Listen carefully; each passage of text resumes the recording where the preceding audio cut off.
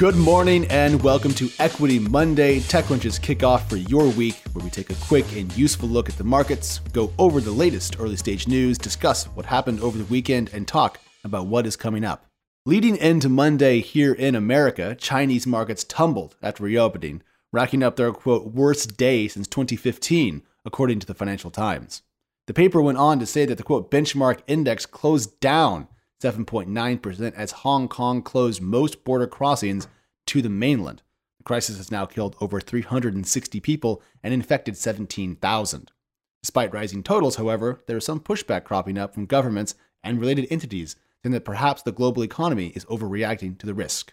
All that so we can tell you that after a rough week last week, U.S. markets look like they're going to open up. Several of the largest tech companies are trading up in early pre-market trading, and it doesn't appear that American stocks are heading for the same fate today as their Chinese peers. It's February 3rd, I'm Alex Wilhelm, and you are listening to Equity Monday, your jumpstart to work.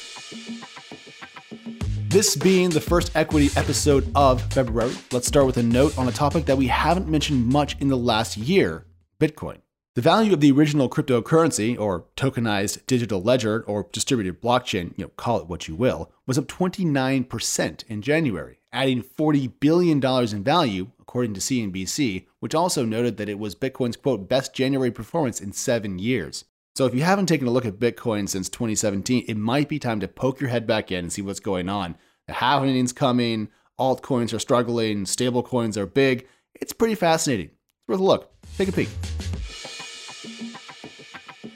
And here in the United States, we're waking up to news that, quote, consolidation is afoot among the payment behemoths of Europe, according to TechCrunch's own Ingrid London. I'm going to quote from her story here because I think it really tells the whole story succinctly. Here we go.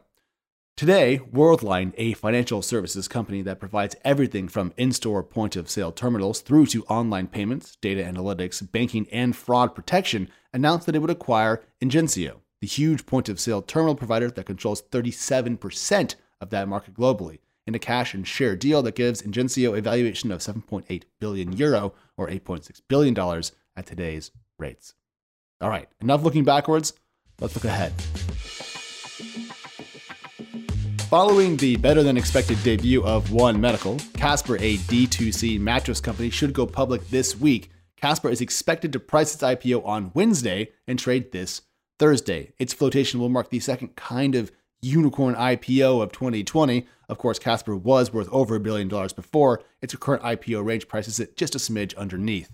If Casper can do as well as One Medical, it could open the floodgates, helping other unicorns get out the door before appetite for high-risk IPO shares drops. Keep an eye on what happens to One Medical and the broader U.S. markets this week as we count down to Casper's own public offering. As always, what happens in the public markets will trickle backwards into the private markets. So if you plan on raising money for your startup in Q1, it's best to hope that everything goes well for Mattress Inc. Now let's talk a minute about early stage rounds, the pulse of what's coming next from the connected worlds of technology and private capital. One round that caught our eye this morning was Rapidly, raising $1.8 million. Now, according to Crunchbase, the company sells, quote, cloud-based software that helps accounting and tax pros build their virtual practice and reach new clients faster. The $1.8 million comes after the company raised $450K across an angel and pre-seed round. Rapidly has now raised about $2.3 million to date. Another round that we took note of this morning over Americanos and Lockpicks was CloudCampaign's latest. Now, vertical SaaS is a startup category that has seen a lot of interest and activity recently, and it picked up a new round with CloudCampaign raising a $1.5 million seed led by Active Capital. Now, CloudCampaign, which sells, quote, social media marketing software for agencies, according to Crunchbase, had only previously raised $195K or $0.195 million across 2 rounds before this much larger investment. Looking into its service, CloudCampaign software runs from $49 to $199 per month, making it appear SMB focused, but like with all SaaS companies, expect the firm to go upmarket in time.